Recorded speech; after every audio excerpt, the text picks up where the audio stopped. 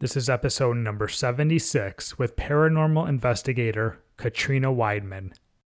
Welcome to the Pursuit of Happiness podcast. My name is Ryan McGuire, your host. Each week I bring you a guest or a message that will help you along your own pursuit of happiness, as well as following me along my own. Now, as a podcast host, I think I'm not supposed to have a favorite, but let's just say this episode is up there with the best of them. This is one of my most memorable and fun and interesting conversations I've ever had. So Katrina Weidman, thank you so much for joining me on this episode. I've been a fan of Katrina from afar for over a decade now, since I first saw her on Paranormal State. She was also featured on Paranormal Lockdown, and she is currently the co-host with Jack Osborne of Portals to Hell on the Travel Channel and Discovery Plus. Now, how interesting does this conversation sound already? And I promise you, it gets even better as we start from the beginning of how she got into paranormal investigating. We go all the way back to her childhood and seeing activity in not one, but two houses that she grew up in. So it goes without saying, her childhood affected her curiosity of the unknown and spiritual world, which is how she got into paranormal investigating. Now, one of the things I like most about Katrina is how she treats investigating as a job and a way to help people get answers. She's not just looking for the craziest and scariest evidence that she can find for TV, she's really trying to help people in their lives. But I would be remiss if I didn't ask her about some of her best evidence that she's ever captured, some of her scariest moments that she can remember, and which locations remain on her wish list. We cover all of that and so much more. Now, I know you've heard me ramble long enough, so it's time to get to the good stuff. Without further ado, here is Katrina Weidman.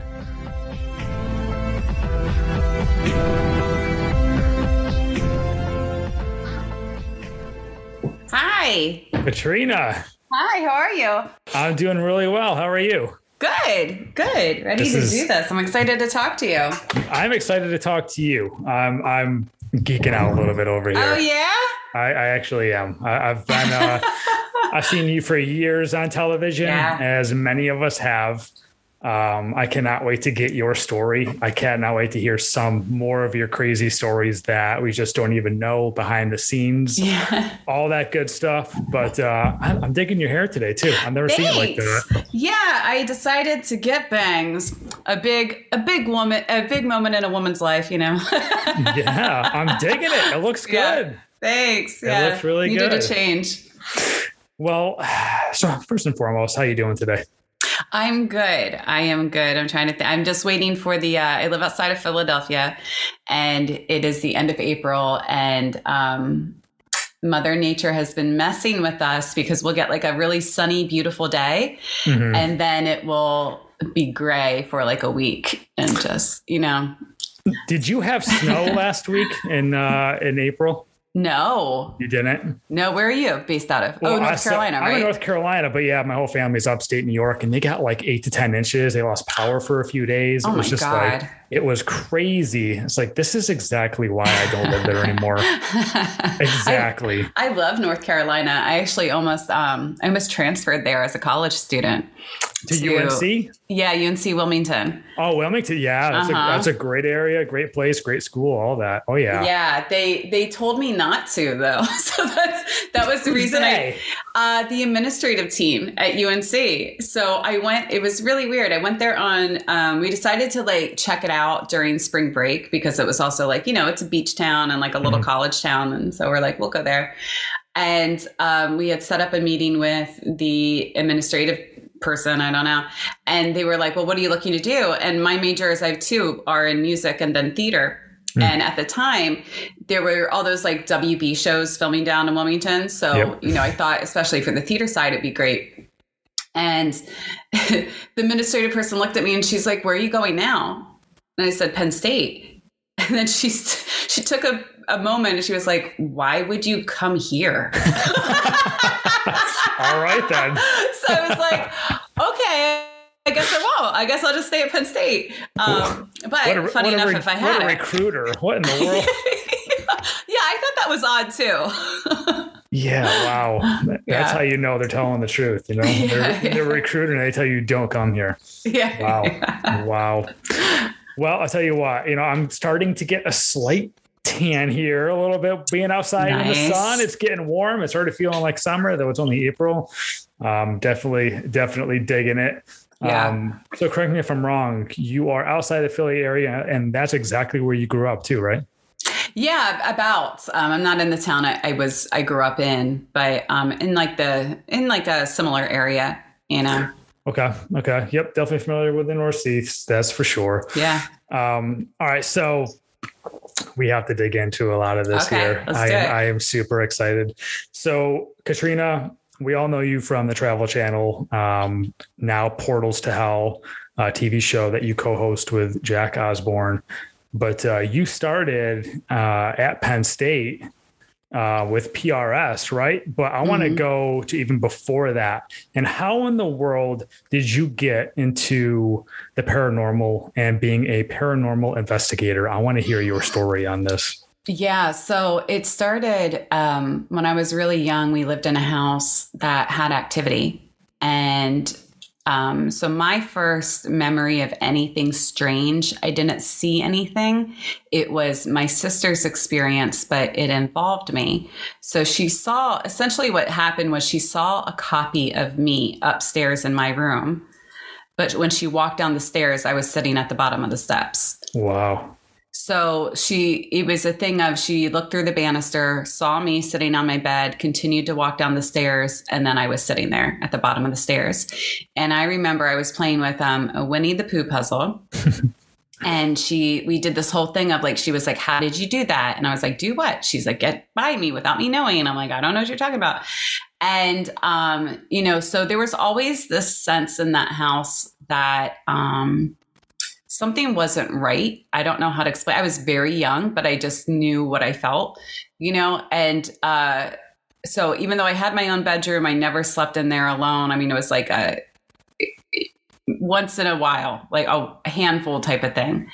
I would cry if they left me upstairs alone, cry if they left me in my bedroom alone. My sister had experiences. She also used to see a man walk down the hallway. My aunt bought the house, or she moved into the house after we left. And she had a lot of experiences. The family after her had experiences and actually contacted my mom to ask her about it. And they found my mom through our old neighbor. So it definitely had a history of it. The current owner has not had experiences, but she runs some kind of business, and every now and again she'll let a client stay over in an extra bedroom. And he had the same experience my sister had with the man. Wow. And so that was, I believe his experience was probably, I want to say like early 2000s. And my sister, I mean, I don't know, my sister was young when she had those experiences. So they were probably like about 15 years apart, 10, 15 years apart. Okay. And obviously this guy didn't know about us. I don't really think this woman, when I talked to her, she didn't give a whole lot of acknowledgement to the paranormal. So I think if she even heard the stories from maybe our old neighbor, I don't really think she gave a lot of weight to them. Okay. So I would doubt that she would be like telling her, her client, her business client, like, oh, by the way, the next house we moved into also had experiences. And it's funny, I think on my Wikipedia page, which is like 4 sentences, but like, on my Wikipedia page, it says something like, it was like a lot of turmoil, or the way it reads, it's like something really bad happened to us, but that's not the case. It was never anything bad. It was just experiences, like footsteps that you couldn't explain. My mom was touched on her shoulder one time at the house and there was nobody there. Shadow figures, those came much later. My mom still owns the house, and that came much, much later. We had for a while for years, it stopped recently, but what we called the refrigerator ghost, where I kind of named it that. I don't know if anybody else actually calls it that, but you would hear somebody come in the back door, and my mom keeps wind chimes on her door. So you always heard it. And you hear somebody walk into the kitchen, open the refrigerator, close the refrigerator, then walk into the dining room and stop. And at that point, you'd be like, who is here? you know, because from every room of the house, you can see the dining room, you know, and so you like peek out into the dining room, no one's there. You peek out into the kitchen, no one's there. You look into the driveway, no car is there, doors are locked. And pretty much, as far as I know, all of us have experienced this, including other visitors to the house. And when my mom got a new fridge, it stopped. Wow. So, a haunted fridge, apparently.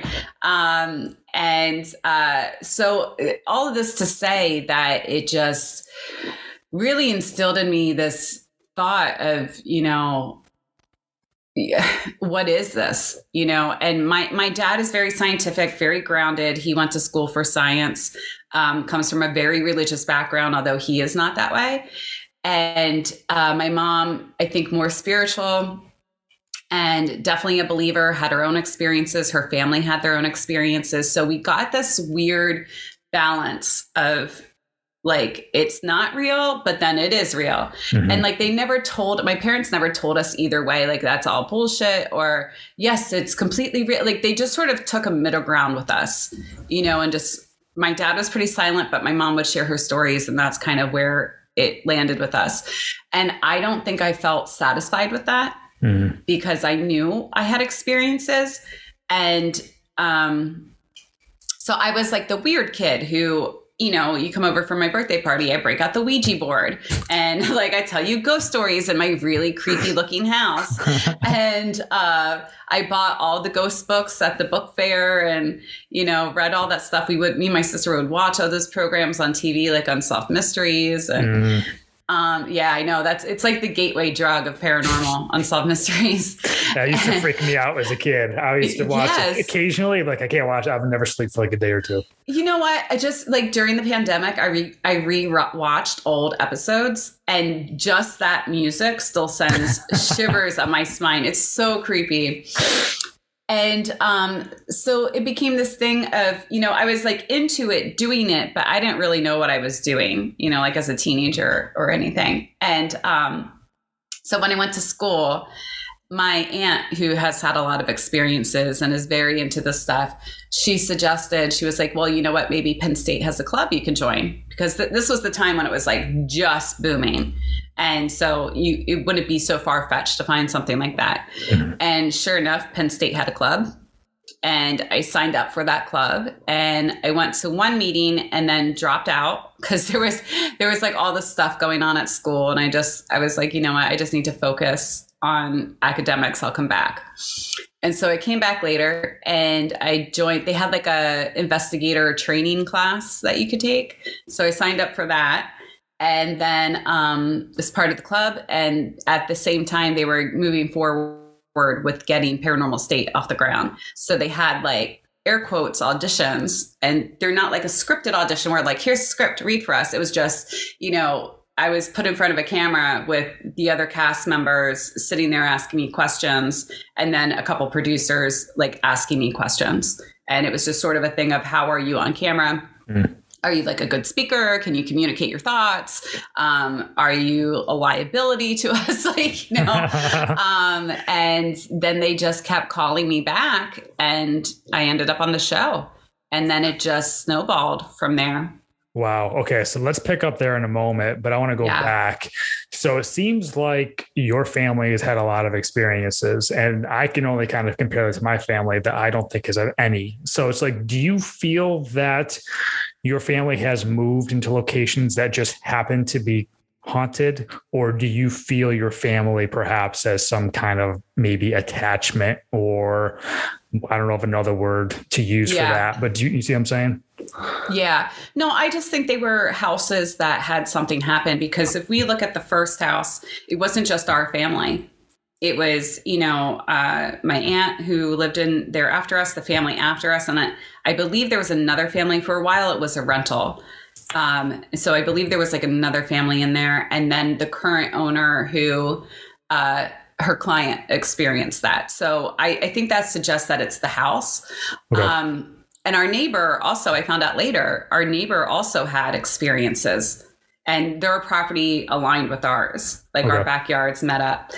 And the current house, though, the one that we moved into afterwards, I just sort of think it's an old house. It's, where we grew up, there was a lot of Lenape as well, so I think there's just probably a lot of history to the area, and, a lot of different families came through there. Okay. And I imagine when you moved as a kid, you're probably like, yes, I can catch a break. I can sleep in my own room now. And then go figure you moved to another haunted place. But you just like, God damn, are you serious? Yeah, I know. I always joke with my parents that they're like terrible at picking houses. Exactly. Yeah. I would never. Do you have to disclose that now when you buy a house? I heard like a rumor that you have to disclose if it's haunted. I don't know if that's true or not. I think there's like 1 or 2 states that make you do it. But yeah, it's a funny thing. I mean, I would want to know. I would. Hell yeah, I would. Yeah. If I start seeing things flying off my shelves, I'd be like, I am out. I am out of here. Do you feel that, you being a kid and doing what you do you feel like kids are a little bit more sensitive and open-minded to the paranormal? Yeah, I think it seems to be that way. That's the pattern we see. And, when we're thinking about children, they're just absorbing everything around them. They don't know to filter things out yet. Mm-hmm. And when it comes to any kind of experience or being sensitive to experiences, I think 2 things happen. I liken it to when you move into a city or a new house and you notice all these like street noises and, the refrigerator's humming and, maybe you hear a dog next door barking. Eventually you habituate it because you have to. Right? Because you have to exist in that space, and anything that's distracting or unnerving or uncomfortable, you just learn over time to kind of mute it. Okay. And so I think that's one of the things that happens. The other thing that happens, I think, is that, we're constantly taught these things aren't real. So if a kid is having experience, I think our instinct is to want to protect them. And one of the ways to do that is, hey, it's not there. You're fine. Don't worry about it. It doesn't exist. It's your imagination. And I think that also kind of leads into, if children do have any kind of extra sense that they lose along the way, I would assume that would be a contributing factor. Okay. That all makes a lot of sense. Yeah. So would you say that kind of maybe all around us, there's paranormal things just happening. We just kind of have toned it out to being like, this just normal part of life. We don't even see it anymore. Yeah, I think there could be an argument for that for sure.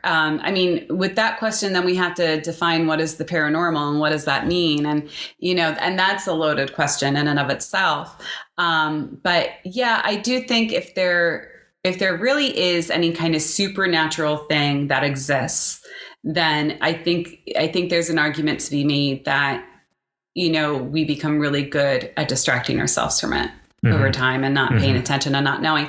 But there's also a thing, I think, where, like, for example, my husband wears glasses. I don't. And he's been that way since he was a kid. So his eyesight isn't, just naturally, that sense wasn't turned up all the way it needed to be, where mine was. And I think we can kind of look at a sixth sense in the same way, where some people are just dialed up a little bit more than the average person.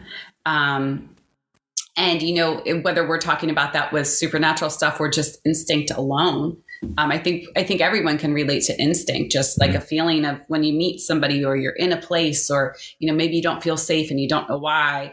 Kind of the same feeling, like some people are just tuned in a lot better and other people it takes practice. Yeah, for sure. I want to get into that momentarily, but I would love to kind of go back to your timeline here when you start talking about Paranormal State. And so whose idea was it to kind of get a TV show? Was Penn State one of like the only colleges that had a club like this? And so maybe it was a little easier for Penn State to pitch it? Yeah, I don't think at the time, no. I think there were other schools that did. I know we worked with another one I think they were based in New York. And so there were definitely other clubs. And at the time, Ghost Hunters had come out. So I think that's kind of what my aunt was saying. Like, this is popular. I bet you could find a club to join, And as far as the TV show goes, I've heard both sides of the story. So I've heard that the group was actively looking to get into television. But then I also heard that producers were seeking them out, which I'm sure it's probably a combination of both. Yeah. So what I actually had just found this out too, that it was more of a, the one production company, there were two production companies on that show, and the one had found the group, and I don't know how they made a connection, whether it was like the group reaching out or she reached out to them or whatever it was, but she had found them. And then she was just like, I want to do a sizzle reel. They did a sizzle reel. Network loved it. So they ordered a pilot. Network loved the pilot. And then it went into production. Wow. That's amazing. Yeah. Now, so at what point did you think, like, I'm not running away from this, I'm going to go towards this? Like, how did you have the courage to stick with this and just kind of dive deeper into that, where most people, probably including myself, would run away and be like, I ain't dealing with this stuff? Because we've seen some of the episodes. I've seen all of them. Some of them are pretty freaking intense. Granted, maybe TV dramatizes it. I'll let you touch on that. Yeah. But some of them seem really intense. How did you have the courage to run towards this? I don't know that I ever thought about it in that way. I think for me, it was two things. When I started out, we worked predominantly with clients. And so for me, it was about putting the focus on them, not myself. Right. We were there to help them. We were there to advocate for them. Whether it ended up being supernatural or not, they believed it was supernatural. So, we needed to kind of guide them through that process. And, the other part of it is I'm extremely, extremely stubborn. So I don't like to start something and stop something, which has been, that also works as a detriment though in life, because sometimes you end up sticking around people, places, things, whatever, that you shouldn't. But I think it's definitely just a stubbornness on my side of like, I'm not going to let this best me. And a thought that I always have is like, in 100 years, we'll probably have maybe a lot of these different phenomena figured out. And I just think the majority of them probably won't be what we think they are. So I kind of put myself in like futuristic role of like, oh, how silly are those people? They thought that was an evil spirit when actually we know now that it's this. So I think it's just a thing of, my fears come from what I think it could be. And it's always checking myself of, is that my fear? Is that my perception? Or is that the reality of the situation? And the majority of the time I find it's just my perception that I'm scared of. Was there ever a moment when you first started Paranormal State where it wasn't just your perception? You're like, okay, this is legit and this is kind of crazy. Yeah. So that's the thing. I think even if it is legit, meaning we can't find a natural explanation for something, meaning that even like going through that, okay, it's not environmental, it's not neurological, it's not psychological, it's not this, it's not that. We really have no explanation for what's happening. Even in those moments, it's still my perception of what it could be, so even in the scariest of cases where like your instinct really takes over and everything in your body is telling you not to be there, not to go forward, not to continue investigating, it's still a thing I do of like checking myself of like, what's the worst that's going to happen to me, because I mean, like, yes, there have been like physical altercations with experiences. I've had one, but we assume it's aggressive, and maybe it is aggressive, but maybe it's not. Like I always go back to, since we can't quantify the true experiences in any real way just yet, what are we afraid of at that point? It's perception.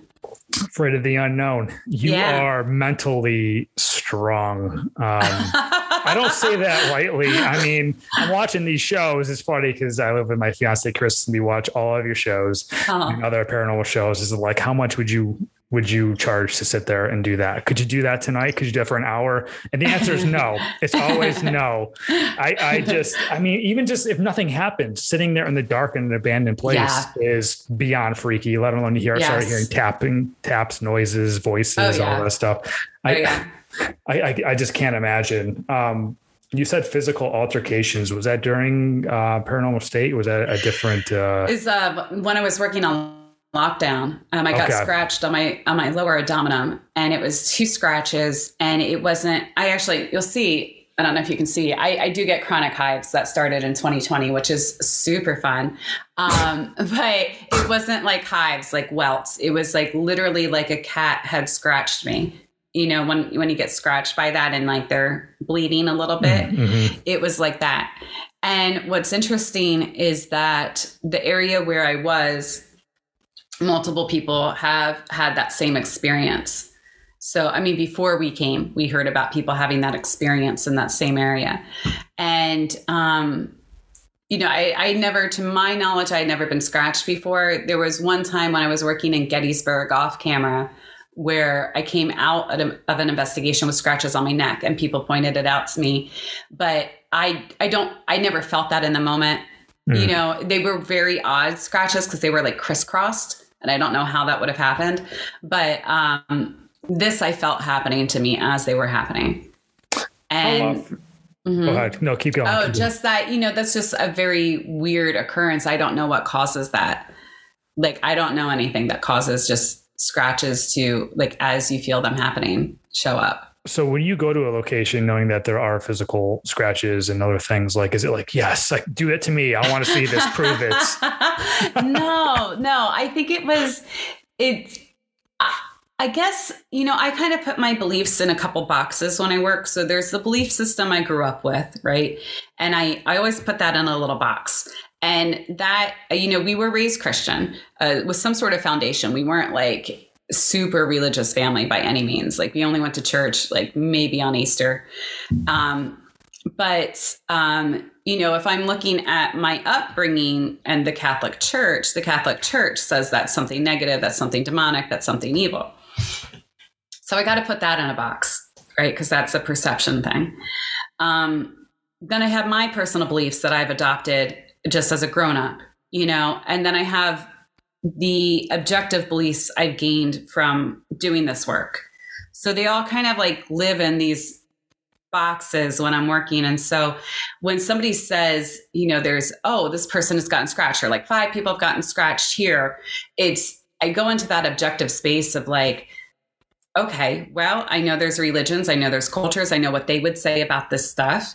You know, does it scare me? There's part of it that scares me because, again, I have that upbringing, you know, but I know where that comes from. I know where that fear comes from for me. And so it's more about like, I think it's more that we're investigating the stories at this point, because I'm not really, I think one of the misconceptions about a lot of these shows, and I don't want to speak for every show, I can only speak for the ones that I've been on, but, you know, I'm not out to prove or disprove.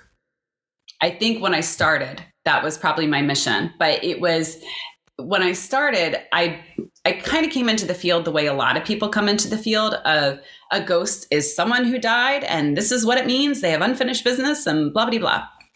And when you get into the field, you just realize how much is going on in these stories. Meaning people's perceptions, people's attitudes, people's upbringings, how much of it can be explained away, how many times you can find a natural explanation.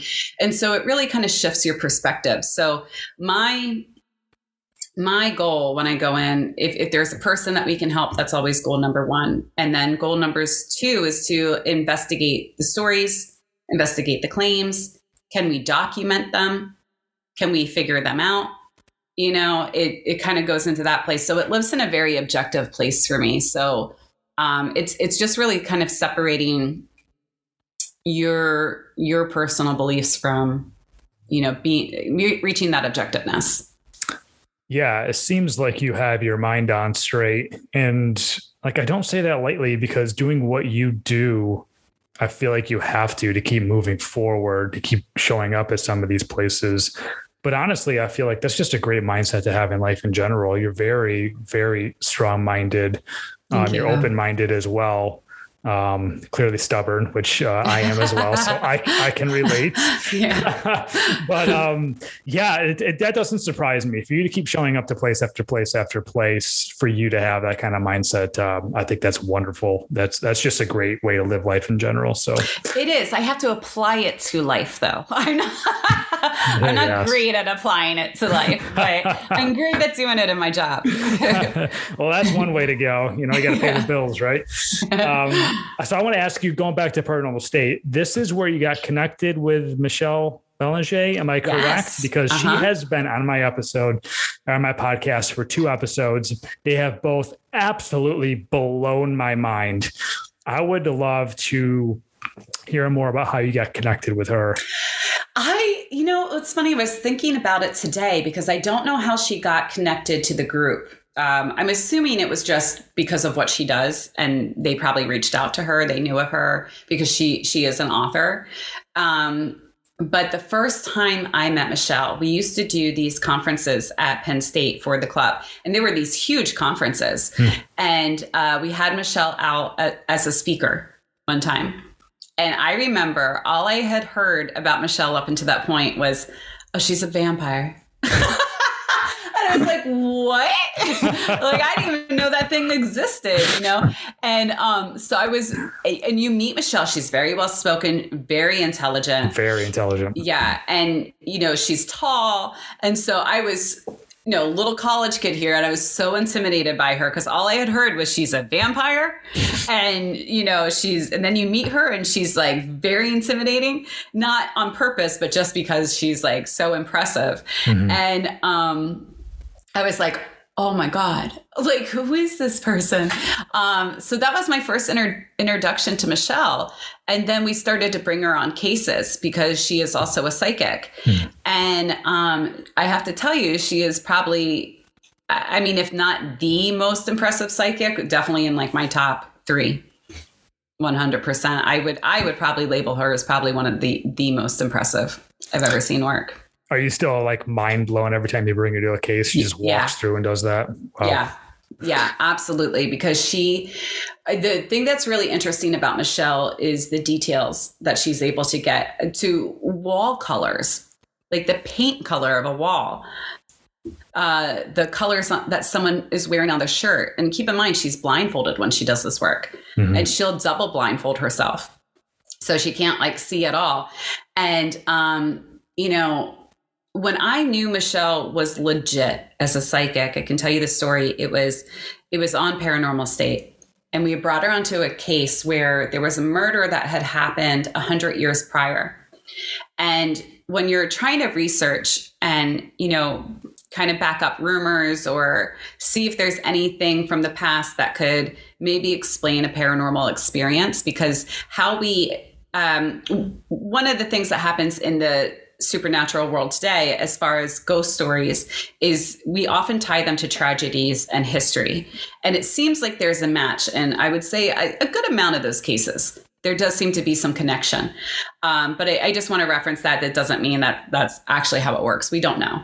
But on this one particular case, for weeks, we had been trying to research and find articles. And the murder, if I'm remembering correctly, let me see. When were we there? It would have happened early 1900s, this murder. And just going through articles 100 years, you're really lucky if you find everything. Not everything was reported. Not everything was reported the way that, we would report today. The other challenge we have is, the online articles have gotten amazing, but you have to be really good at figuring out what to search for, because, some words, when they get digitized, they're not spelled correctly in the search thing, or they're, or you're not thinking of the right terms to search. It's like early Google days, right? Like, what am I searching for here? And so our team had a lot of trouble finding articles on this. We found some articles, but we were still searching as we were at the location. And, smaller towns, especially, they don't always keep those records. And a lot of times you'll run into, well, there was a fire, there was a flood, there was a break-in, there was something. And so a lot of times these older records are just lost. And as Michelle is doing her walkthrough, she starts describing what the murderer did after he murdered the girl. And it was so weird. As she's doing that, a team member found an article from that time, and it described like exactly what Michelle was talking about. And, for like anybody that would be like, well, producer must have known. They didn't know. Because it took us weeks to find this article. Like we were still shifting through. I mean, it was so buried that, it really blew my mind.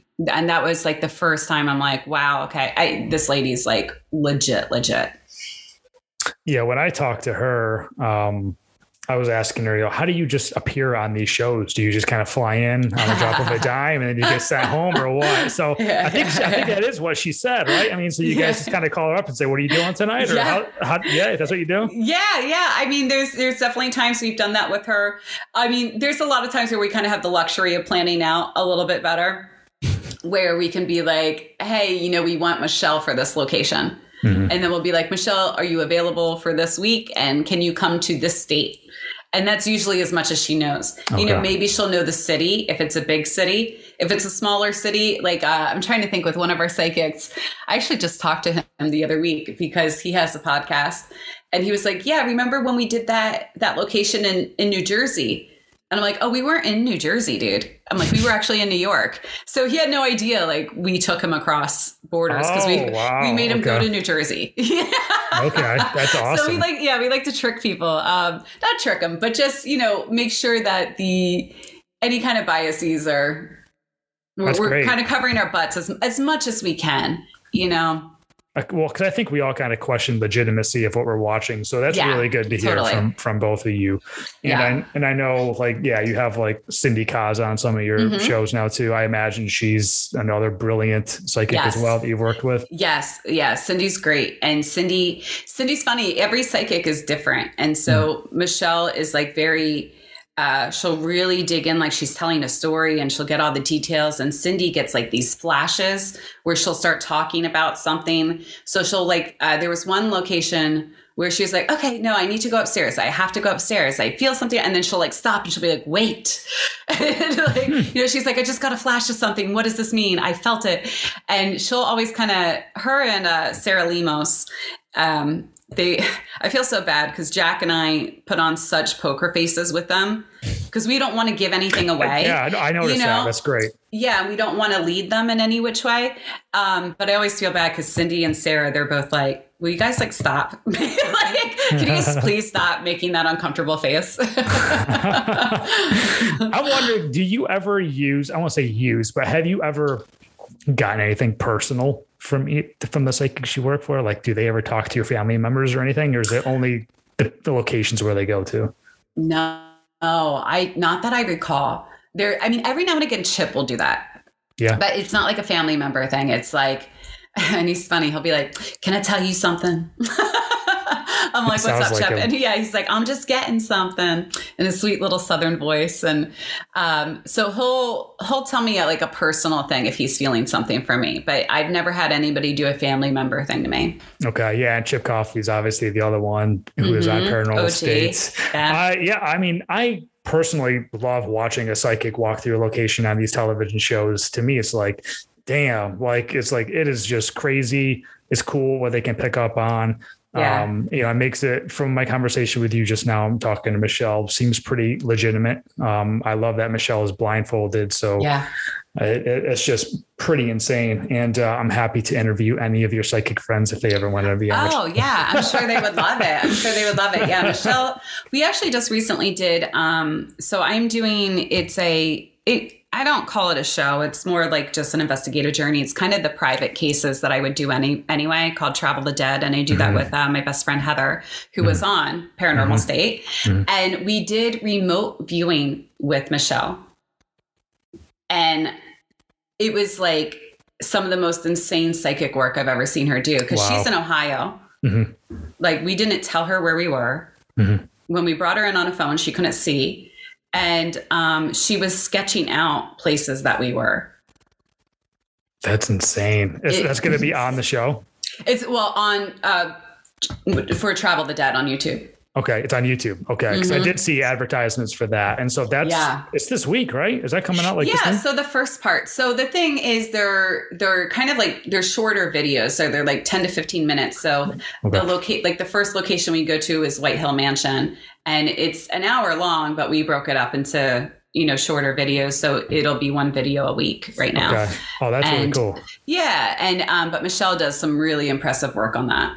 That's amazing. Now, I want to say, going back to my first conversation with Michelle, we were talking about demons and stuff like that. And I think she said on Paranormal State, so I'm assuming that you were there, I could be wrong, about there was a case in Rochester that never aired. Are you familiar with what I'm talking about?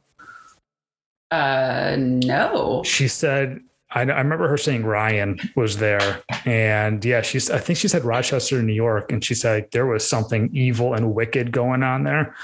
And she's like, as far as I know, I don't think it ever made air. I remember her saying that. Oh, weird. No, I'm not aware of that, because at least with my time on Paranormal State, everything we did was aired, because I mean, quite frankly, like the budget wasn't there to be able to go shoot an episode and then not air it. Okay. So I know we did something in Syracuse, and that's the only thing I can think of, like in that area, kind of, that would make sense. Rochester, I don't remember a Rochester case. Okay. So maybe I got my wires crossed or something. Yeah. But I remember her saying like there was something like hovering over the entire house, the property, and it was like really, really evil, and she didn't want to mess with it. So, yeah, I know we definitely had a couple episodes, like episodes/investigations like that. Is there one that kind of sticks out to you that kind of haunts you maybe a little bit to this day? On Paranormal State, yeah, there was this one in New Jersey, and this one bothers me. And it was actually a case that came from a fellow investigator. His name is Dave Giuliano, really sweet guy, and he runs the Ghost Hunter shop. And Dave's been like an investigator for, I'm probably going to screw it up, but at least 30 years. Wow. And he had contacted us because it was a case of his. And one of the benefits with the show is that, because there is a budget for a show, there is money that can be allocated to specialists to bring in equipment, so we can fly in somebody like Michelle. We can, and so sometimes when you're not attached to a show, it's just those resources run dry really, really fast. So Dave had contacted us being like, look, we've investigated a bunch of times. We don't know what to do at this point. We don't have the resources to bring in the extra people. Can you guys look at this case for us? And we did. And there were a lot of really weird things that happened in that house. And I think one of the strangest things was it's centered around a guy who 100% had real world issues. He struggled with addiction. I mean, there was definitely some mental health issues going on too. And, I think if you looked at that at face value, I think a lot of people would write off what everyone in the house was saying as like, you just don't want to deal with what's really happening, When we met him, he was he seemed to have a lot of problems with being abusive. And so it was a really hard case to work on. And, we did have a psychologist with us who gave him an MIPI and chatted with him and chatted with the people in the house, because we always made sure that side was covered with Paranormal State. And the woman of the house, his girlfriend, she said to us, she's like 2:45 in the morning, or was it 1:45? It's been a while since I thought about this case. It was one of them, 1:45 or 2:45. She's like, on the dot, things go wild in this house. And when somebody says that, they're either lying or like some serious shit's going on. Yeah. And so Heather and I actually took the night shift. We decided to stay over, just us. And wouldn't you know it, 2:45, 1:45, whichever one it was, on the dot, we started hearing footsteps upstairs in the attic. We started hearing like rustling in the hallway. It was only us in the house, no one else, no skeleton crew. And we had walked downstairs. It was like really significant footsteps upstairs and bangings and stuff. And so we walked downstairs, and I remember someone in production left the coffee pot on. So it was like burning, Mm-hmm. and I was like, they left the coffee pot on. And so as I'm going to do that, Heather and I are in the kitchen, and the basement door like bangs, like somebody was on the other side trying to kick it open. I mean, that loud, that significant. And we like held each other and ran out of the room, because I think our first instinct was it was a corner property, and it was in a town. So people had been coming by all day and like, what are you guys doing? What are you up to? Blah, blah, blah, blah, blah. And when you're working on a show, there's a lot of expensive equipment. And so I think our first instinct was, oh my God, somebody broke into the house through the basement. I mean, that's how loud this was. Like, I don't even think our first thought was supernatural. And when we calmed down, we checked, everything was fine. No, like no one had broken in. We were kind of working two cases at the same time. So I wasn't there for all of this, but they did like kind of like a light deliverance on the guy. And from my understanding, he went into this like hypnotic state and started talking in ways that he shouldn't know how to talk. And he was very out of it. He doesn't remember anything from when he went under. And when Michelle went in there, something grabbed her coat, and there were like multiple witnesses to this, where her coat, like the tail end of her coat, like levitated up. Yeah. Wow. So that's one I think about a lot, because I mean, I know the family split up afterwards. I don't know how long afterwards. And he did at some point end up going to jail, but I don't know the outcome. I mean, we kept in touch with people as long. I was in charge of that, keeping in touch with clients just to see how they're doing afterwards. But after I left, the organization, I don't really know what happened to a lot of people. Damn. Now I really want to go back and watch all these old shows now. Yeah.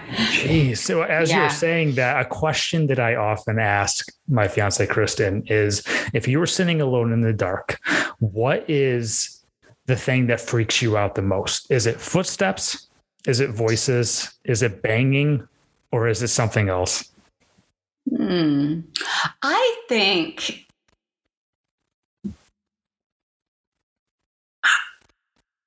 I would say voices out of those, but if we're doing something else, I would say if I saw something. Or see something, obviously. Yes, I forgot about that. I think if I saw an anomaly, because when you see something manifest in front of you, it is the strangest thing, because it's not supposed to be there. And so like your mind does these mental gymnastics of like trying to piece it together, and it can't. And it is one of the most bizarre, like weird mental games that ever happens to you. Is there a place where you can pick out that you've been to? You're like, if I want to see a manifestation, this is the place I would go to tonight. Well, I'd have to go back to the times I've seen one with the naked eye. And there was one in, let me see, it was right on the border of Ohio and Kentucky. But I think it was technically Bobby Mackey's? That's not Bobby Mackey. No, okay. It was an old school.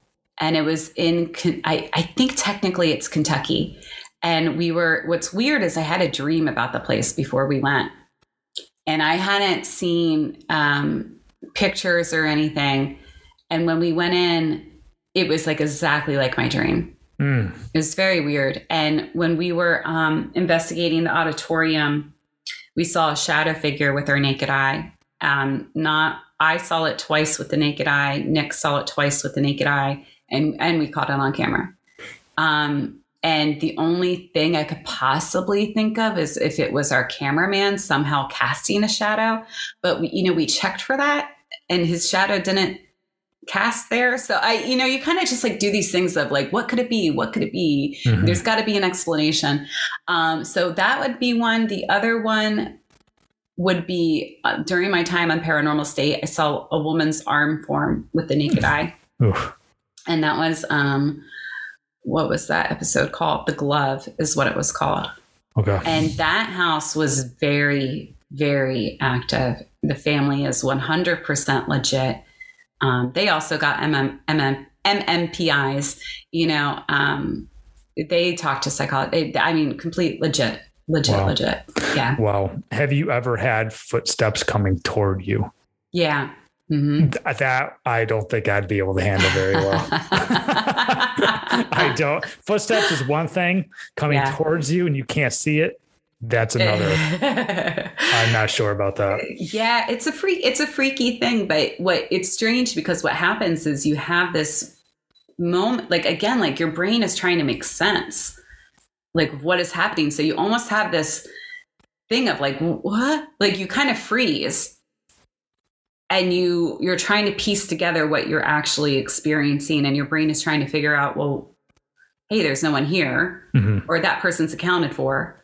No one else is here. Like, you're just trying to piece it all together. And so it takes a couple seconds for it to kick in that this might be something, your instinct takes over and it's like, hey, you might want to get out of here. I'll take your word for that. But I know you've mentioned Nick a few times. So obviously at some point your time at Paranormal State came to an end. The show came to an end. A few years later, you got connected with Nick Roth. And I don't know if you're still keep in touch with him or whatever, but so he was part of Ghost Adventures, and that's a show that I really got hooked on. I still do watch it. I'm a sucker for this stuff, I'll tell you that. But I like Nick because, Zach and Aaron, a bit like they all seem like cool guys, but sometimes can be somewhat dramatic. Nick kind of seemed more level-headed, which I appreciated. How did you get connected with him, and how did that show get off the ground? So it was, from my understanding, it was in two ways. I mean, one, when he was starting Paranormal Lockdown, he was looking for a female co-host. And I know my name had come up a couple times when he was talking to people. But I actually worked on Ghost Adventures for a little bit as in locations. And so I had worked with Nick's cousin, Justin, who was an executive producer on Lockdown. And so I knew Justin a little bit. And so then Justin mentioned me to Nick. And so it was like this thing of my name just kept coming up. So they reached out to me. And I mean, the first time we talked, it was like long lost friends. It was just a really natural connection. We had a lot in common. We had the same frustrations with, the field, how it was being presented. And just, we were very much aligned with, what we wanted to do. And I always made fun of him because he never really told me I would be sleeping over at these locations. It was like, when my first talk with him, he's like, I'll sleep there, but you don't have to. And I was like, oh, that doesn't sound too bad, And then I remembered the first investigation we went on. At the time, he was my boyfriend. I ended up marrying him. But I remember telling him, I'm like, I actually don't know what I'm going to do. Like, I think I can go to the hotel. And then I get there. They're like, no, you're sleeping here. I'm like, oh. I haven't seen those episodes in a few years now because it's been a few years. But I remember a lot of them being awesome. Like you went some really good location. I like the premise too. You spent 72 hours. Was it straight there too? Like I do see these episodes and sometimes you guys capture like some great evidence. It's like, keep going, keep staying. Let's see what else you can get. You did in this. And I love that. Yeah, there's definitely something to that. And we always kind of had a joke that the last night was always our most active. And, I don't know if that's anything to do with us or the amount of time that we spend specifically. I think it's just when you're talking to people that have had experiences, they're not usually looking, it's their house or it's their job. And they're like, I was just going about my day doing A, B, and C. And then all of a sudden this happened. So what I liked about the I don't know if you would call it, I guess you could call it experiment, the experiment of 72 hours of staying there and sleeping there and kind of living, breathing that space is that all you're doing really is upping the probability of encountering something. Exactly. Yeah. You kind of have to be the right place, the right time. And that's one of the frustrating things I think with shorter investigations is, you're like asking for a needle in a haystack, like, please, please, please let this be the moment that something happens so I can document it. Right. And, a lot goes, look, some of these locations are really expensive to book out. So you can only get them for a little bit of time. I think one of the things I enjoy is just kind of going and checking out the stories and the history. So like, example, when I'm with Heather, like we really only do one night investigations, but that, that's the thing of we're being asked to go into these places. Hey, can you come and check these things out? So we're just checking out the story and just kind of like feeling the space or whatever it is. But Lockdown was specifically an experiment to see, well, what happens if we don't do that? If you don't mind me asking, how and why did that come to an end? I genuinely love that show. I thought it was really good. Yeah. Yeah, it's a shame. From my understanding, it was just, we were going through a merger at the time. So Discovery was merging with Scripps Network, which had Travel Channel and what was there? Oh, like Food Network and everything. And so, as with all mergers, not everybody gets to come along, unfortunately. So, it was a shame. We were all really sad about that. Yeah, that's too bad. I really, really enjoyed that. Is that on the Discovery Plus? Where can I watch those old shows? Yeah, really so they're still on Discovery Plus. Okay, so you can go through and watch them. And there's, I guess it's technically 3 seasons with 1 in the UK, but there's 4. it's just one is all UK based. Do you ever wish you can go overseas more? Because, obviously the history there is just ancient. I wish I would see more episodes over in the Europe side or even Asia. Yeah. Oh my God. I would love it. When we were on lockdown, season 2, we did 2 UK based episodes and then we did a whole season. I loved my time over there. Yeah. It was so special. And it's just like you said, like the history is like nothing that we, as far as buildings go, we don't have that here in America. And what's also interesting is I think because so many of those buildings are so old, when you're a child over there and you go on like a field trip to like a historic property, they just tell you about their ghost stories. Because it's whimsical and it's part of the lore, So I found that for the most part, people we spoke to in the UK were way more open-minded to the supernatural and had no problem telling stories.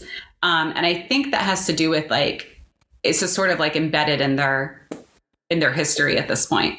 Yeah, for sure. I always have enjoyed the ones that are over in Europe. The history, part of the reasons I love watching your show and our Ghost Adventures is like the first 15, 20 minutes is learning about the history. And I was like, damn, this shit happened. Some of it, like a Penhurst, it was like, this was 30 years ago. This was in my lifetime. Are you kidding me? Yeah. And that can really take a toll. Michelle and I were just talking about this. It's definitely a draining emotional toll. This work, which I guess maybe you wouldn't expect looking at it from the outside of just like spooky fun.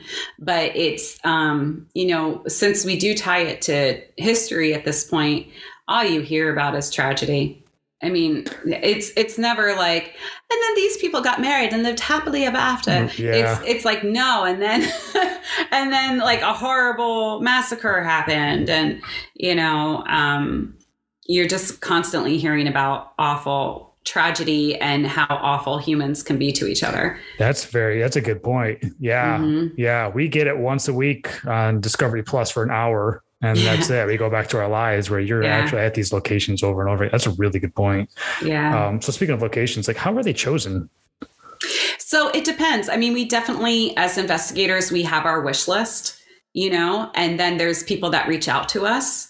And hey, can you come here? Or we're having a problem. Can you check it out? And then from there, it goes to what can we get cleared, essentially, because there's places where maybe the schedule doesn't work for them, or maybe we can't afford them. That happens. Sometimes there's locations where they don't want to be attached to the stigma. So they won't allow us to come. One of the things that happened during COVID, which was interesting, is a lot of these locations that normally wouldn't let us in, either because of schedule or because their fees were too high for us, they then let us in because they didn't have the bookings that they normally had, and they wanted the funding, so they would like work with us on price. So it was interesting to see that happen because there were some places that opened up. It's an interesting perspective to hear about like the business behind the business, like I'll let you come to my location that's haunted, but you got to pay me so much. And yeah, that's almost the unfortunate part. Like I wish you could just go to any location and be like, I just want to camp out here for the night and let's see what we get. But, and some places are cool. Especially if you're just a group who wants to do it, they'll work with you on budget. But I mean, I don't blame them. Look, if somebody was coming to my house and it was a TV show, I'd be like, yeah, location fee, please. Let's see that paper. Come on now. Yeah. And it also helps. Like I know with lockdown, the one location we did, they told me about this. It was actually White Hill Mansion, that the location fee we gave them, they were able to get a new roof. So, okay. Yeah. Cool. So it's a good thing because it helps with preservation. That's awesome. Yeah. And so after Paranormal Lockdown, you got linked up with Jack Osbourne, which is your current show. First and foremost, I didn't know anything about Jack Osbourne. I mean, I know his parents, but I didn't know anything about him until this TV show. I was like, he seems like a really likable guy, like really down to earth, level headed, somewhat of a skeptic, it seems. Yes. And like I say, some of the other shows I watch can be a little dramatic. He just kind of like, it's just kind of in there and it's like, let's go with it. Let's just kind of wing it. Let's see what we can get. And I kind of appreciate that. How in the world did you get linked up with him? Yeah, that was a weird one too. That was a random cold email I got one day where they were just like, hey, Jack would like to work with you. Can like we talk? And so Jack and I ended up meeting up in New York one day. He was like out there and we met for breakfast and we ended up talking for like hours just about our thoughts, our frustrations, our theories, our, what we wanted to do with the time that was allowed it to us if we like worked together. And I was like you, I didn't really know anything about Jack. Obviously, like, who the Osbournes are, right? Mm-hmm. But as a person, I didn't know him. And I was pleasantly surprised with how down to earth he was and just how skeptical he was. And that he really does have a vested interest in this, as far as like he has had experiences and he does want to know what this stuff is. And he thinks it's fun, so it was a thing of, I'm glad it comes across that we're not like doing dramatics for television or anything, because we're not. And that was something that we talked about. Like that was a frustration for us. And, I'm very clear about who I am. And, what I will do, what I won't do. And, so we were very much in line with that as well. And it just sort of made sense to work together at that point. I've really enjoyed all the seasons so far. And we're in the middle of season 3. So maybe listen to this, go check it out. Every episode so far has been 3 of them, I believe, at the time of this recording has been released. And what the hell, man? Like I saw that shadow figure in not this one, but the one that came out last week, the shadow figure when Jack is in like, are you serious? How do you not just freak out when you see something like that? Is creepy. I don't know. I think it's just, we're probably desensitized a little bit at this point too. It's like, you kind of, I think you kind of have to survive through the weirdness of your life a little bit. But we go to some freaky places this season.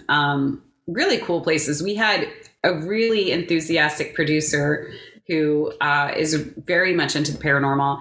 And what's funny is he lived in like all these different states. So he just remembered all these places that were like off the beaten path. And he's like, I know this place. Let me see if we can get in there. And, he would get us in there. So we got to go to some places that haven't really been done in a national way like that before. Is everything kind of fair game as far as like the U.S., or are you limited to a specific area? No, we can. It's really, whatever. I think it really comes down to location. Yeah. As far as can we get in there or do they want us? Because, I'm trying to think with portals. I don't really think we have a lot of restrictions. We've gone pretty zigzaggy over the United States. Like on Paranormal State, for example, for us to go West Coast, we had to do 2 episodes out there. Okay, makes sense. For a budget. I get it. Lockdown, I'm trying to think if it mattered. I don't know if it mattered on lockdown. I mean, obviously in the UK it mattered when in season 2, we had to do 2 locations out there to justify going out. And I remember Portals to Hell started off with Alaska. And I was like, oh yes, Alaska. All right. I like that. Yes. That was our first investigation together, me and Jack. And that took me 22 hours to get to. From where you were currently, like what, for the Philly airport? Yeah. 22 hours. Wow. I was on like 3 connections. It was insane. I was so tired when I finally got there. Did you get to do anything else in Alaska, or is it just like go? No, I slept. Any of my downtime, I just chilled and slept. And I remember Jack was like, I'm going to go hiking and see these amazing natural like waterfalls. And he's like, do you want to come? I'm like, I am so tired. I believe it. Yeah. I believe it. You guys are up all night doing one of those. Like, I'm done for the next week. Forget it. Yeah. Yep. Katrina, it's been awesome. I got some more rapid fire questions if you want to roll with some of these. Yeah. Actually, it doesn't have to be rapid. Take as long as you want. I know I've taken a lot of the time so far. Right. So pressure's off. All right. Okay. So you said wish list. Let's hear maybe some more locations that are on your wish list that you haven't touched yet. Hawaii, because it's beautiful out there, and I am really tired of being in cold locations with no bathrooms or electricity. So like, please if there's no electricity or bathroom, take me somewhere warm at least, Yeah, right. That makes sense. And I think anywhere in Europe, as far as like castles, and just because I grew up where Disney kind of got into my brain that so you gotta have a castle and a princess. Yeah. That's what happens. Okay. All right. So maybe top few locations that you've ever been to that come to mind that are the most haunted. Trans-Allegheny, 30 East Drive, the Glove episode. That's a private home. I always get these 2 prisons mixed up. Oh, shoot. What's the other one? There's Shepton Mallet, but the other one. It's not the East State Penitentiary, is it? No. We did one. It was another one in England that I did for lockdown. Okay. I always get the names mixed up. The other prison that I did, in England. In the UK. Yeah. England. That one was crazy. But Shepton Mallet also is very haunted. Right. And let me see if I can give another one. Well, that's 5. Hinsdale House, actually, in New York is very haunted, too. Okay. That's a very weird place. Would you recommend somebody who's like that wants to get started in this, like to go to those locations, or nah, you got to be a little more ready for that? I think it's such a personal choice. And it really depends on where you're at with your own journey as far as the stuff goes.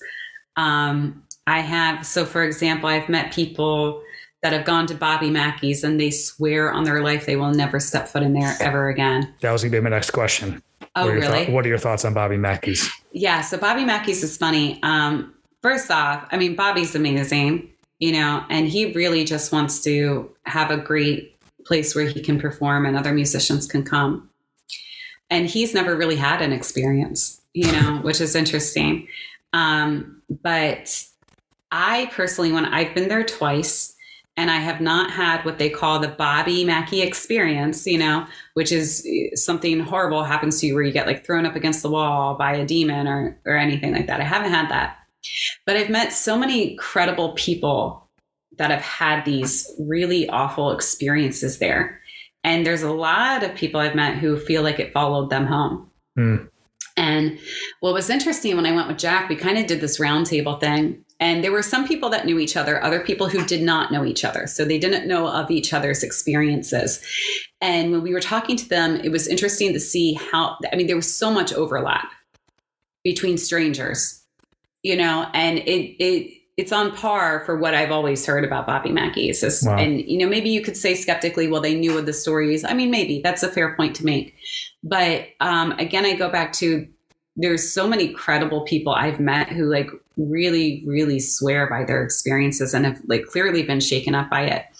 What I had happen, and I'm not saying this is supernatural, but it's an interesting coincidence, is 3 days after we left Bobby Mackey's when I worked with Jack, I ended up in the ER. It was like the dumbest thing. I was just working out at home and I was jumping and I landed on a dog toy and I rolled my ankle really bad, but I heard it crack. So I thought I had broken it. And so I went to the ER. And when I got home, I had this message waiting from a friend of mine who is a psychic. And we're friends, as in like we know each other. We're always friendly, but we don't really know each other. It's like we've met a couple of times. And he messaged me and said to the effect of like, I don't know what you're doing, but you need to be careful. I like had this flash of you and I knew I needed to reach out to you. And like something followed you home. I feel like something is with you and it's not good. And what's interesting is when he messaged me was like the exact time when like my accident happened. It was like a few minutes after, like 10 minutes after my accident.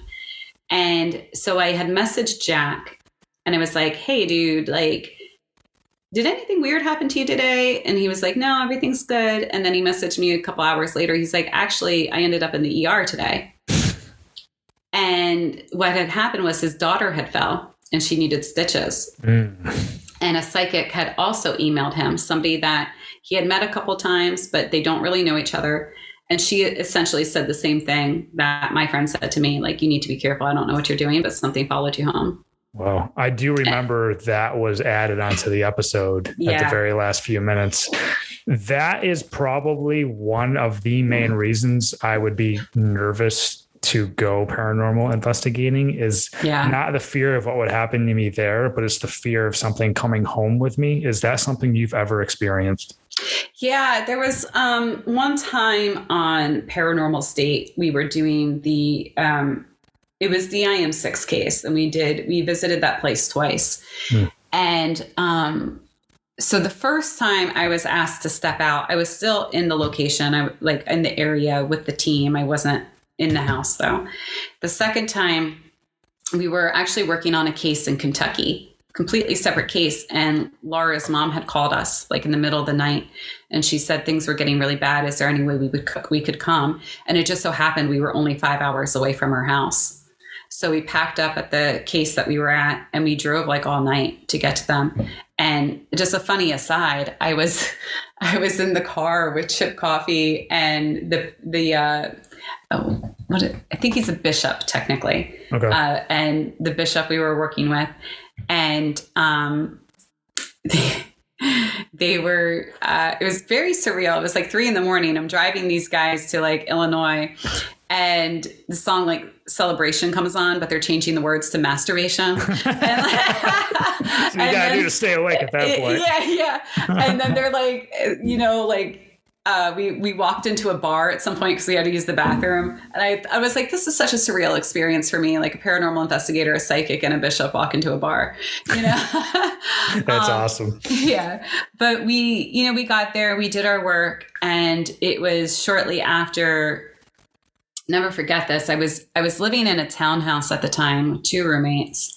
And it was the first time in my life I had the realization that I was comfortable in my house, because there were things that I do that I wasn't aware that I did to make me feel like distracted, you know? So I would sing to myself a lot. I would kind of rush out of a room and flip on the light switch. I would sleep with the television on.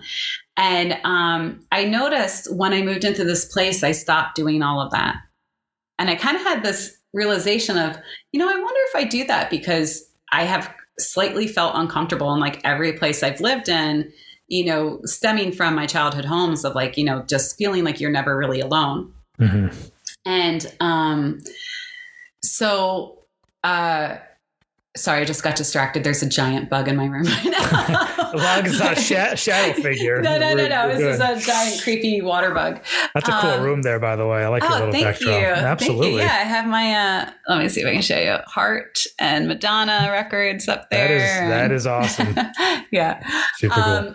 And so those things stopped. But there was a night where I walked downstairs. It was like 2 or 3 in the morning into the kitchen. And there was this overwhelming sense of somebody watching me, to the point where I went to check the doors, the windows, And I was like convinced there was like a stalker outside. It was so overwhelming. Instinct just took over of like, you are not alone, girl. You know, checked everything. I didn't see anybody outside. All the doors were locked. Windows were locked. Both roommates were asleep. And from there, things started happening in that house. And it was, again, nothing bad, nothing where it would be like, you're in danger.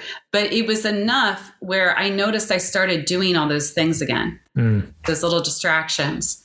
And then it finally, the end that happened, the last significant thing I remember happening was I was alone in my bedroom trying to go to sleep. I was not asleep. It's just like when you lie down and you're like, okay, I'm going to like go to bed. And I heard heavy breathing in my left ear. Oof. And I remember during that time, I did talk to the team about it. I'm like, I'm having this stuff happen. I don't know if it's supernatural, but I can't find an explanation for it. And the consensus was, well, maybe something followed you home from that case. And so the advice I had at the time was ignore it and it will go away. And so the experiences lasted from like 2 to 4 months and then just went and stopped. Wow. For me, that's way too long. 2 to 4 days is way too long for me to ignore that. I'm like in sage and all that good stuff. Yeah. Again, it was nothing like terrible. It was just uncomfortable. And it was just like little things that I don't even know that you would notice unless, I mean, you would notice, but I think they were things that were easy to blame on other people. But I just knew from doing this work to kind of, hey, maybe this is something I want to pay attention to. Yeah, man, I'd be nervous to take a shower or go to sleep. Yeah. Oh, yeah. No, I was. That's why I was always singing to myself. Oof. All right. Well, let's keep rolling here with some of these other questions. Cool. This is super interesting stuff. I'm loving this. What location, if you had to investigate tonight, which maybe you do, I don't know, what location would you go back to in a heartbeat? In a heartbeat? Yeah. I would say you're asking me today. It probably changes depending on the day you ask me, but I really want to go back to the UK. So I would say somewhere in the UK. I like it. Let's see. What was one of my favorites over there? What was a cool place? We got to live in this place for a couple of days in Wales. What is the name of that place? It's in a park.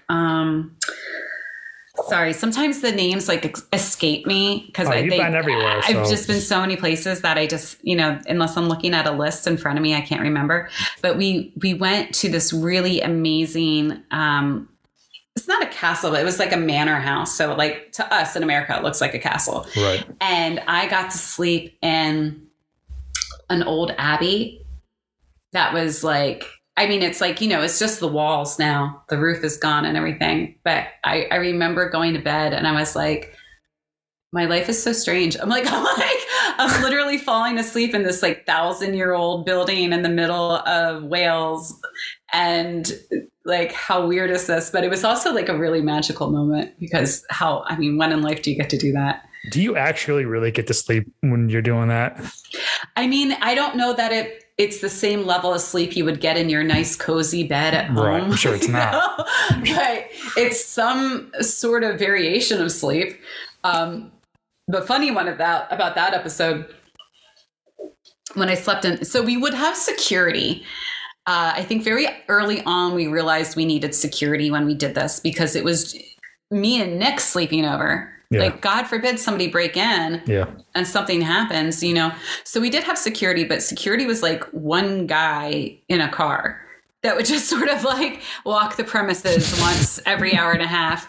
And I remember when it was like a thing of like, okay, I'm going to sleep in the Abbey, but where the location is, it's a park. And like, yes, parks close down after sunset, but I don't know about you, but I was a kid that didn't necessarily follow those rules, So I'm like, anybody could be in this park. And like, what am I armed with? A camera and a sleeping bag. Like, I'm not going to fare well if anything happens. And not just human, but even like animal. Yeah, that's true. What the hell would I do? That's true. And so, I did wait. I remember waking up to hearing, and we had because we were filming, they tried to close down the park as much as they could. I mean, definitely at night, it was closed down. But during the day when we were doing interviews and everything, it was like, the park is huge. So, definitely people got onto the park. But I remember I woke up to hearing like footsteps on gravel. Oof. And it was one of those things of, I'm like, where am I? And then I like peeked out from my sleeping bag and I see this guy and he's taking a picture of me. What? He's just like taking a picture of me. And I'm like, and he's like, hey, and then he like walks away. So somewhere in Wales, somebody has this picture of me in my sleeping bag in the Abbey. Just like waking up. But yeah, it was really freaky because thankfully that's all it was. Yes, exactly. Because I mean, yeah, can you imagine? I mean, I think back to lockdown. I'm like, wow, we were really lucky that nothing happened to us, because there was, going back to that Kentucky school, we had, I don't know if they kept it in the episode, but Nick was sleeping on the stage one night and we have on camera like raccoons walking by him as he's sleeping. I'm like, can you imagine if one of them got curious about him? My God. Yeah. Oof. Wow. Yeah. I never thought about that. This is why I love going behind the scenes with you. Oh yeah. And that's the thing I don't know that translates at home is that, yes, the supernatural part is scary and depending on who you talk to, may be dangerous. But I think it's the elements we're up against in some of these buildings is more of a threat than, I mean, like I've sprained my ankles in these buildings. I've fallen downstairs. I've gotten bloody noses. I've gotten sick. Well, thank you for doing it for my entertainment. Yeah, no worries. Happy to serve. Another question I have for you is, what is your favorite piece of technology to use when you go to these locations? So I'm a bit old school because the thing is with equipment that I think kind of gets lost in context is that there's no piece of equipment that can tell you there's a ghost, right? Because if we had that, then ghosts wouldn't be under the paranormal heading. Yeah. Right? So the pieces of equipment are designed to back up our experiences. So when somebody is saying, hey, I feel cold when a supernatural experience happens, okay, how can we test that? We can't quantify whatever this stuff is yet, but maybe we can back up and document our subjective experiences in some way. So that's really where a lot of the equipment comes into play. If we're hearing footsteps, okay, can we get a vibration on that? Is there vibration on the floor that we can measure? Where you see EMF come into play is that there's some people that are very sensitive to EMF. And like, right, so we emit EMF, humans emit EMF, our television emits EMF. Some people are sensitive to that, so they can pick up on high levels of EMF and they feel it physically. So there's times in investigations where we use EMF meters to rule that out as a natural explanation. If there's something going on in the wiring of the house, if they live near, certain wires that could cause, odd EMF spikes in their home. Because we do know that natural EMF sometimes causes people to think they're having a paranormal experience. So we use them to rule things out. The flip side of it is that people have noticed what they deem true paranormal experiences happening around EMF spikes. So then it becomes a thing of whatever these things are, do they cause an EMF spike? So we also use them to try and see, okay, maybe that's a way that this can communicate. Maybe this is a way we can get a call and response. So the equipment is all trial and error at this point. So I am very old school where I just like a camera and a recorder, just to document things. That's kind of my goal. Do you keep your EVPs or any of your like best findings? Do you have them? Yeah, somewhere. I think I know that sounds kind of funny, but it's one of the most daunting things about being an investigator is going through audio. Yeah. It's like everybody's most hated chore. And so I have the recordings. When I get home, I dump them onto my computer, put them in a file that's literally labeled audio to go through that has just been sitting there for years. And I'm like, I'll go through it one day. One of the benefits of working on the show is that we'll play them back in real time. So that way we have them and we know what happened and we're able, okay, was that explainable or not? But like the 8-hour recordings that I have, one day I'll get the strength to go through them. You just gotta wait for a software to come out if it's not already. That'll find it for you. So It takes like 5 minutes of your time instead of 8 hours. Or I just need like an apprentice or something. Like, this is your chore. Yeah, shit, I'll go through that. Yeah, there's a lot. I'll listen to someone else and be like, did you hear this? It said your name. That is crazy. Now on these shows, a lot of times you hear like, you see like some of the, do you feel that? Do you feel the temperature change? Yes, that's something that you do feel often.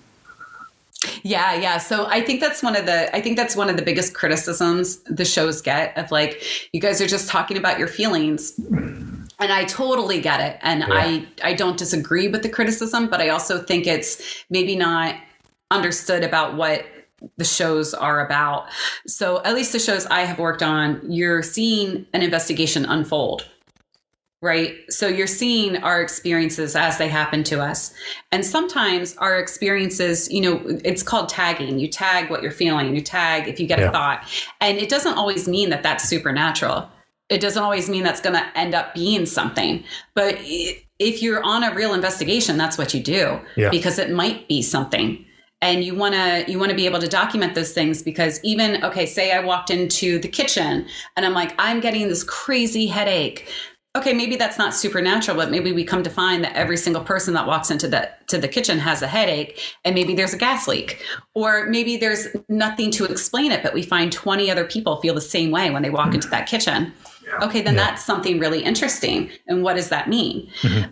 So, it is part of being an investigator is to be really in tune with your body and your senses and what you feel and not being afraid to call it out because you do feel stupid. I mean, to be honest, you feel so dumb when you're saying that stuff, but it's really just, you have to get over that.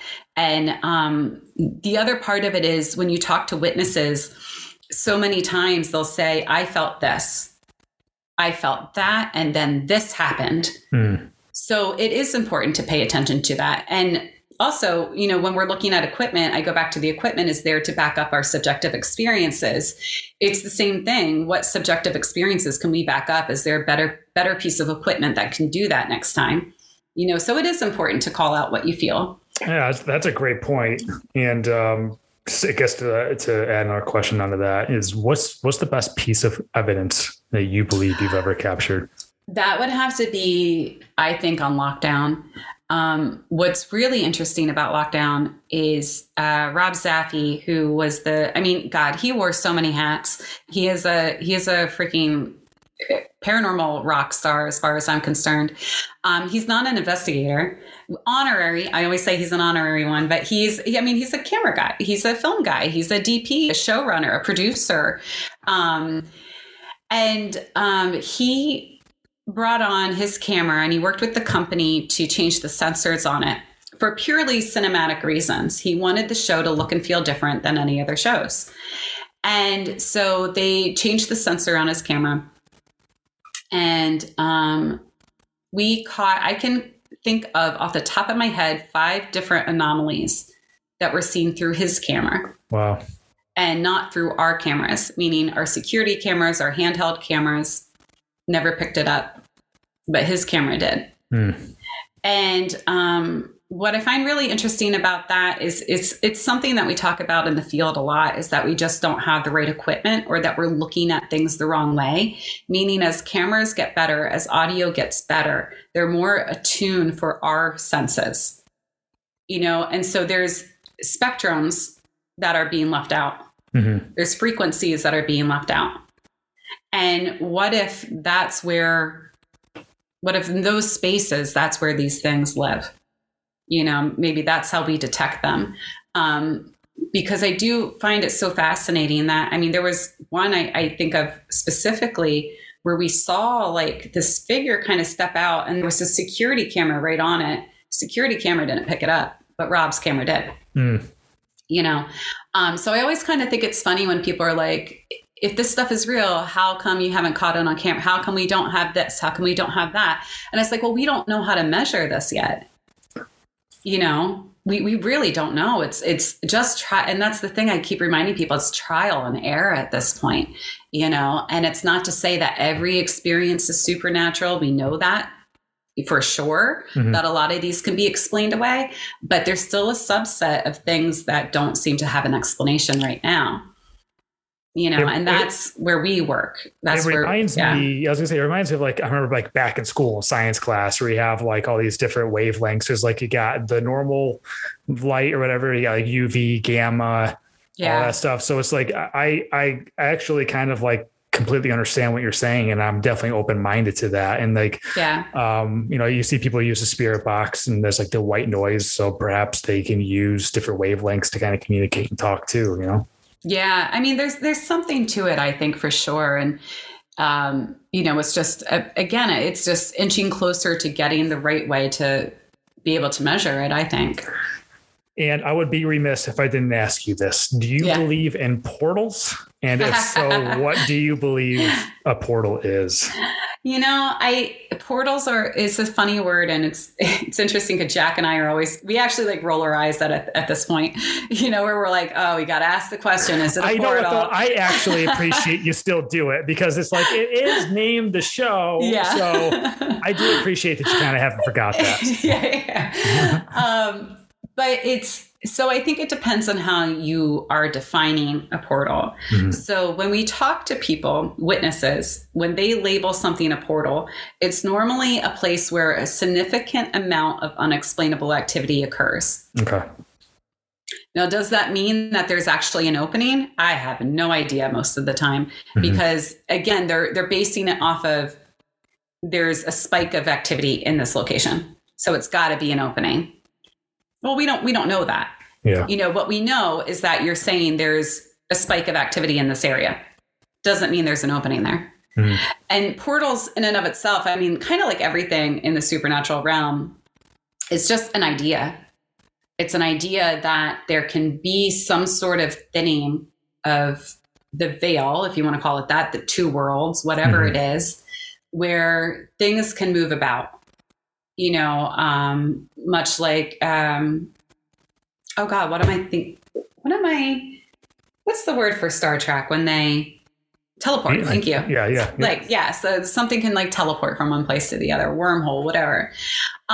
So do I think it's a possibility? Sure. But I am also very aware of when people call something a portal, what they actually mean. Yeah, I watched an episode last night with you and Jack when you were in Denver in one of the mansions where you actually said you do believe there was a portal there. That was an awesome episode, by the way. That huge orange mansion. I forget what it was called, but awesome episode. Oh yeah, I mean, well, and one of the places I do think some really weird shit's going down is Skinwalker Ranch. Yeah. In Arizona. Is it Arizona or is that Utah? No, Utah. Uinta Basin. Yeah. And it's, Jack and I went there for season 2 and we spoke to so many people, and he knows the one guy that runs the bed and breakfast we stayed at. And I mean, obviously, I've heard of the place for years, and I've talked to a lot of people that have been there or know of people who have had experiences, and the type of experiences they have out there are just really bizarre. Yeah. Otherworldly. It seems like when you get Native American stuff involved, sometimes it gets a little kind of crazy at least from the shows I've seen. I don't know if you've had that experience, but yeah, I mean, and I don't know what that is. I don't know if it's, if there was something at the land to begin with, if it's the culture that was there before we were, if it's, it's hard to say, but there's something very strange about the area where Skinwalker Ranch lives. And it almost kind of reminds me of do you ever see The Mist, Stephen King, where it's the government opened up some sort of wormhole and then all these creatures. That. Oh man, it's a traumatizing movie. I'm going to warn you. I had nightmares about it for years. Well, I can't wait to watch that now. Yeah. Don't watch it unless you want to be really messed up in the head afterwards. But it kind of reminds me of that. I don't know, something's going on out there. That's a place I'd like to go back to. Okay. Spend some significant time out there. Yeah. I feel honestly, I can talk to you for hours and hours and hours. I will say you're welcome back anytime. Oh, thank you. I'll bring it back to, do you feel like your mission is somewhat accomplished? Do you feel like you're still on your mission from your experiences when you were a kid? Or do you feel like you've made an impact in the paranormal community? Like, how do you feel about that? I think my initial thought for getting into the field has changed so dramatically that I don't even know that it's about, I don't even think it's the same mission anymore. Because I think when I started, it was very much a thing of like, I know ghosts are real. And it's, again, my perspective has shifted dramatically because of the work I've done. And I know strange things happen, but I don't really know what they are, And so where I'm at with it right now is I think my goal is just to continue being an advocate for people that have experiences and don't know where to go and kind of feel ostracized from those experiences. And also to investigate the stories, document the stories, preserve them, investigate the claims, try to figure out, is there an answer? Is there not? And I don't really care what the answer is. And I think that's the big difference is before I used to care. I don't care anymore because I don't think that's what whichever side we land on, I think what's more important is that, we know people have these experiences and I don't know that there's ever really been a serious look at it besides those in the field.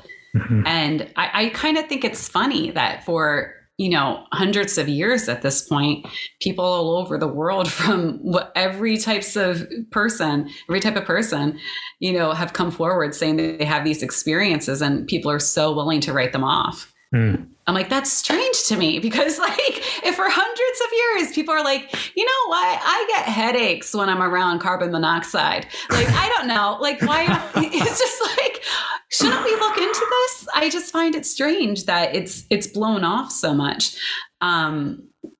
And even if it ends up being psychological, I don't know, maybe we all have tumors, shouldn't we know? I don't think we should know. So that's what I mean. It doesn't, to me, even if it ends up being explainable, that's fine. It's amazing how much, growing up, the religion that you're kind of brought up into, what your parents believe, all that stuff plays a huge part into what you believe growing up. And like you said, your parents seem kind of somewhat open-minded, but let's just say if your parents weren't, you might not even be doing this right now. It would be made up your mind. Ghosts do not exist. This is just something I can't explain. Right. Right. Yeah. So, yeah. And I think that's kind of where you see the line between skeptics, believers is it's the terminology. Yeah.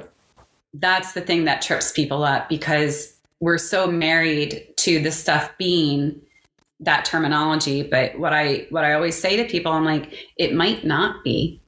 And that's the thing we need to open ourselves up to is we're using the best terms and definitions we have. Right. Because again, it's not proven and it's, we're working off of the best information we have today, which I will admit is not the greatest information, but it's kind of the thing of the more you learn, the better you can do. So, I think that's an important part of being in the field is just trying to move that forward. Man, I would love to one of these days just grab a beer with you, sit by the campfire and just chat away and get more of these stories. Yeah. Well, I do love the South. So I'm going to have to come down. Come on down. I love it. On me. Beer's on me. I got questions for days, but it seems like, my podcast is The Pursuit of Happiness. And it also seems like you are pursuing your passion.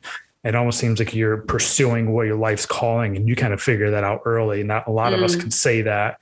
And, it's entertainment for me and for everybody else watching this. But in all honesty, I do find such an interest in this. I am thankful for you and others like you to put research into this and do some investigations into this.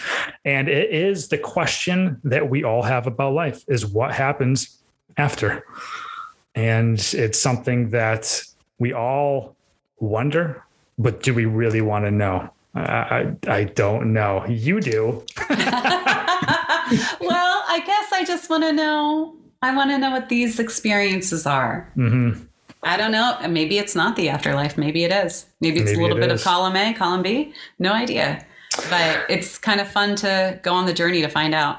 Until then, we will continue to keep watching your investigations. And as we wrap up here, I would love to give people an idea of where to find you and where to watch you. And also your new show you just said is coming out on YouTube. Yeah. So all over social media, Twitter, Facebook, Instagram, at Katrina Weidman. My last name is spelled Weidman. Easy way, because everybody gets it wrong, and it took me like 20 some years to figure that one out. Weid man, I like that. Man, yeah, like when you go to a bar or something, they're like, "Hey, Weid man." Love it. Yeah, and so social media, Portals to Hell season 3 is airing right now it airs on Travel Channel on Saturday nights, and it also is available for streaming Saturday during the day on Discovery Plus, and that is with the fabulous Jack Osborne that I work with. And then I do have, I call it an investigative journey, not really a show. It's with me and my best friend, Heather Taddy, who we worked on Paranormal State together. And these are like the private cases that we do all the time. This is kind of like a little peek behind the curtain of what it's like to be an investigator. And that is called Travel the Dead. And so the location is broken into 5 different videos. So it's 1 video per week right now. And they're about like 10 to 15 minutes each. And when is this going to air, Ryan? I'd say within the next week. So sooner than later. Yeah. Okay. I got to get this out there. Are you kidding me? Yeah. Yeah. So Wednesdays will be the new videos for that. That's awesome. So you do investigating that isn't necessarily on camera on a TV show? Yeah. So, and that's part of where like Travel the Dead came into play, because we were doing this stuff anyway. Like we've always taken on private cases, not awesome. As much as we would like to, because again, resources, funding, and it's just when you do this 25 weeks out of the year on the road, you do get burnout. Yeah. So you do need to have a little bit of self-care when it comes to that. But when, we were like, oh, we should just like really kind of, not that we weren't documenting that stuff, but we were like, maybe we should put it out to show people what it's like really like to be an investigator, like that side of it. That's a great idea. And then when the pandemic hit, it was like, well, yeah, like everything's closed down. People are still asking us to come. Like we're not doing anything. Like, why don't we just document it and put it out? So awesome. Cannot wait. I will go ahead and link that YouTube channel into the show notes as well. Thank you. Absolutely. No, thank you. Honestly, Katrina, it's been a pleasure. I am so glad we could make this happen. I know. Me too. It's been a while in the making. That is awesome. I'm glad I reached out. Like I said, I was geeking out when I first started this. I was like, when I started this podcast, it was like, I really wanted to talk to you, and because I've been watching you on TV for years, and it's like, I want to pick your brain. I want to ask you all these questions, and I finally got to today. I'm so happy we can make this happen. I'm certain people are going to listen to this and be like, this is insane. So like I said, anytime, and drinks on me. Come on down to North Carolina. So, all right. I like Katrina, it. It's been a blast. Thank you so much for joining me. Thank you for having me.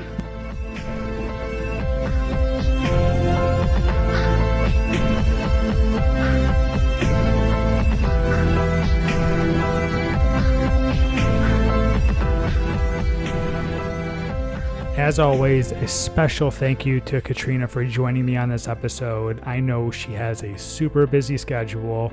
She's always traveling, but I really appreciate it. And I appreciate her being so fun and down to earth to talk to. And as I said in the intro, this is one of the most fun conversations I've ever had. So Katrina, thank you so much. You know you're welcome back anytime that you want.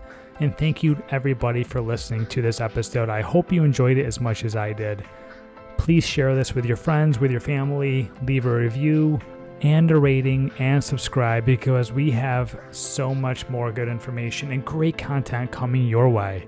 So stay tuned for that. So once again, thank you so much for listening to this episode of the Pursuit of Happiness podcast, and I'll catch you next time.